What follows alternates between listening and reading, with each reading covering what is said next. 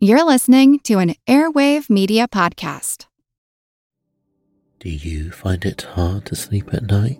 Then the Sleep Cove podcast can help you. Hi, I'm Christopher Fitton, the voice and clinical hypnotherapist behind Sleep Cove. Sleep Cove features sleep hypnosis, meditations, and bedtime stories, all designed to help those of you who struggle at night to achieve a restful and peaceful night's sleep. Search for Sleep Cove on Apple Podcasts or Spotify and see why Sleep Cove helps millions of people sleep deeply all night long. Do you find it hard to sleep at night? Then the Calm Cove podcast can help you sleep deeply all night long. Calm Cove has deeply relaxing meditation music and ambient sounds like ocean waves and crackling fires. All of our episodes are designed to help you relax and to fall asleep fast. Calm Cove is brought to you by the team behind Sleep Cove, the sleep podcast that consists of spoken word hypnosis, meditation, and stories. So if you want to listen to a beautiful soundscape tonight, search for Calm Cove on Apple Podcasts or Spotify and see how we're helping millions of people relax and go to sleep every night. Feel like who Art Ed? Try to slice it. Who Art Ed? Mr. Wood, Art Ed, me. Good. Either way, it's ambiguous. It works on so many levels. I know. That's off to a great start. Welcome to Who Arted, where we explore visual arts in an audio medium. I'm your host, Kyle Wood, and today we're going to be talking again about Arts Madness. Voting for round 2 is underway, and before I get into this week's matches, I want to talk a little bit about some of the interesting results we saw from last week's matchups. The closest matchup seems to have been between Bisa Butler and Pablo Picasso. A lot of people might be surprised to hear that Pablo Picasso was actually knocked out in the very first round, and that was one of the closest matches we had. Bisa Butler just barely edged him out with a margin of, I think, 5 votes. Now, the largest margin of victory by far was Stuart Semple over Marcel Duchamp. This was the biggest blowout I think I have ever seen. Interestingly, Marcel Duchamp's Fountain was voted the most influential work of the 20th century, according to a panel of critics and curators and art historians.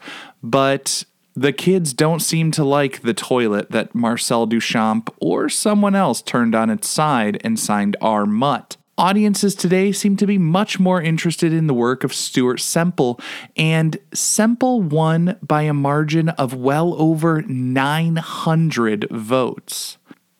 Now, shifting back to the close matches, one of the matches I said I was looking out for last week was the match between Frida Kahlo and her husband, Diego Rivera. And after trading back and forth with the lead all week, in the final days, Frida Kahlo did eke out a small victory.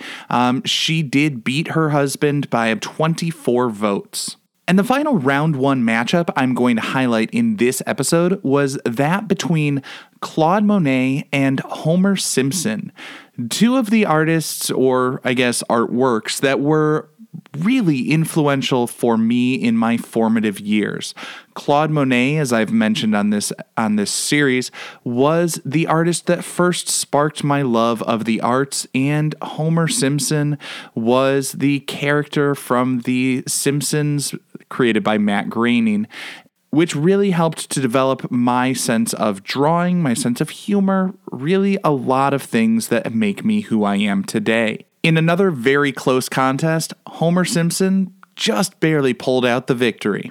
So to recap, some of the really big names that got knocked out in the first round of this year's Arts Madness tournament would include Pablo Picasso, Jean-Michel Basquiat, Grant Wood, Henri Matisse, Keith Haring, one of my absolute favorites, That one hurt, I'm not going to lie.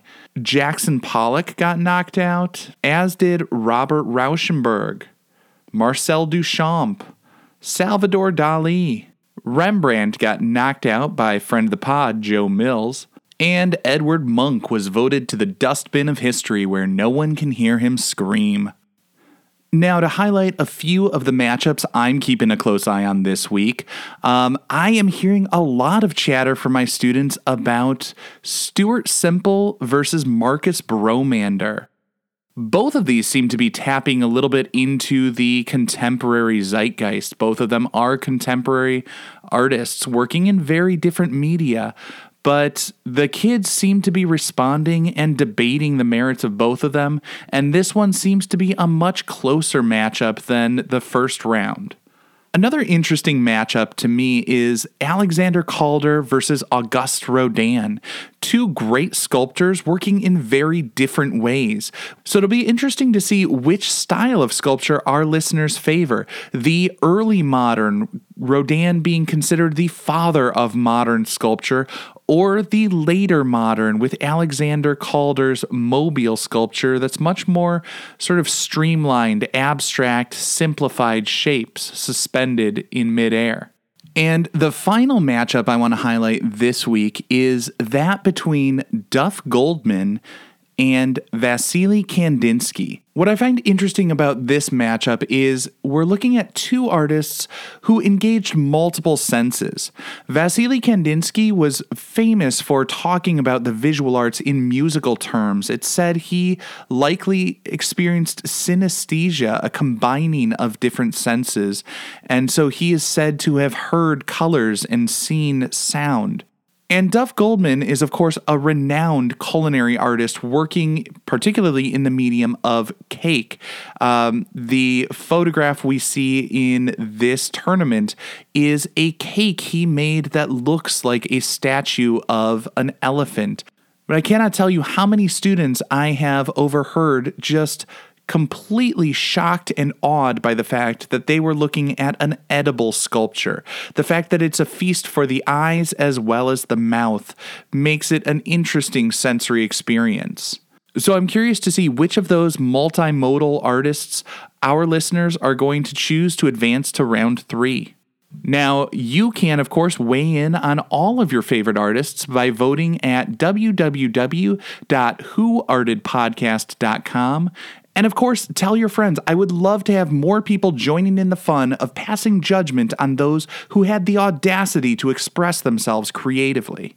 If you want to express yourself creatively or pass judgment on me for doing so, feel free to rate and review this podcast. And on a future episode, I will read the most ridiculous 5-star review anybody leaves for me on their favorite podcast app if you just email it to me at whoartedpodcast@gmail.com. This concludes this week's episode of Who Arted. If you found this tolerable, please like and subscribe on Apple Podcasts, Spotify, or wherever you're listening. You can find images of the work being discussed this week and every week in the show notes, on Twitter at WoodArtEd, and on the website whoartedpodcast.com. Podcast done.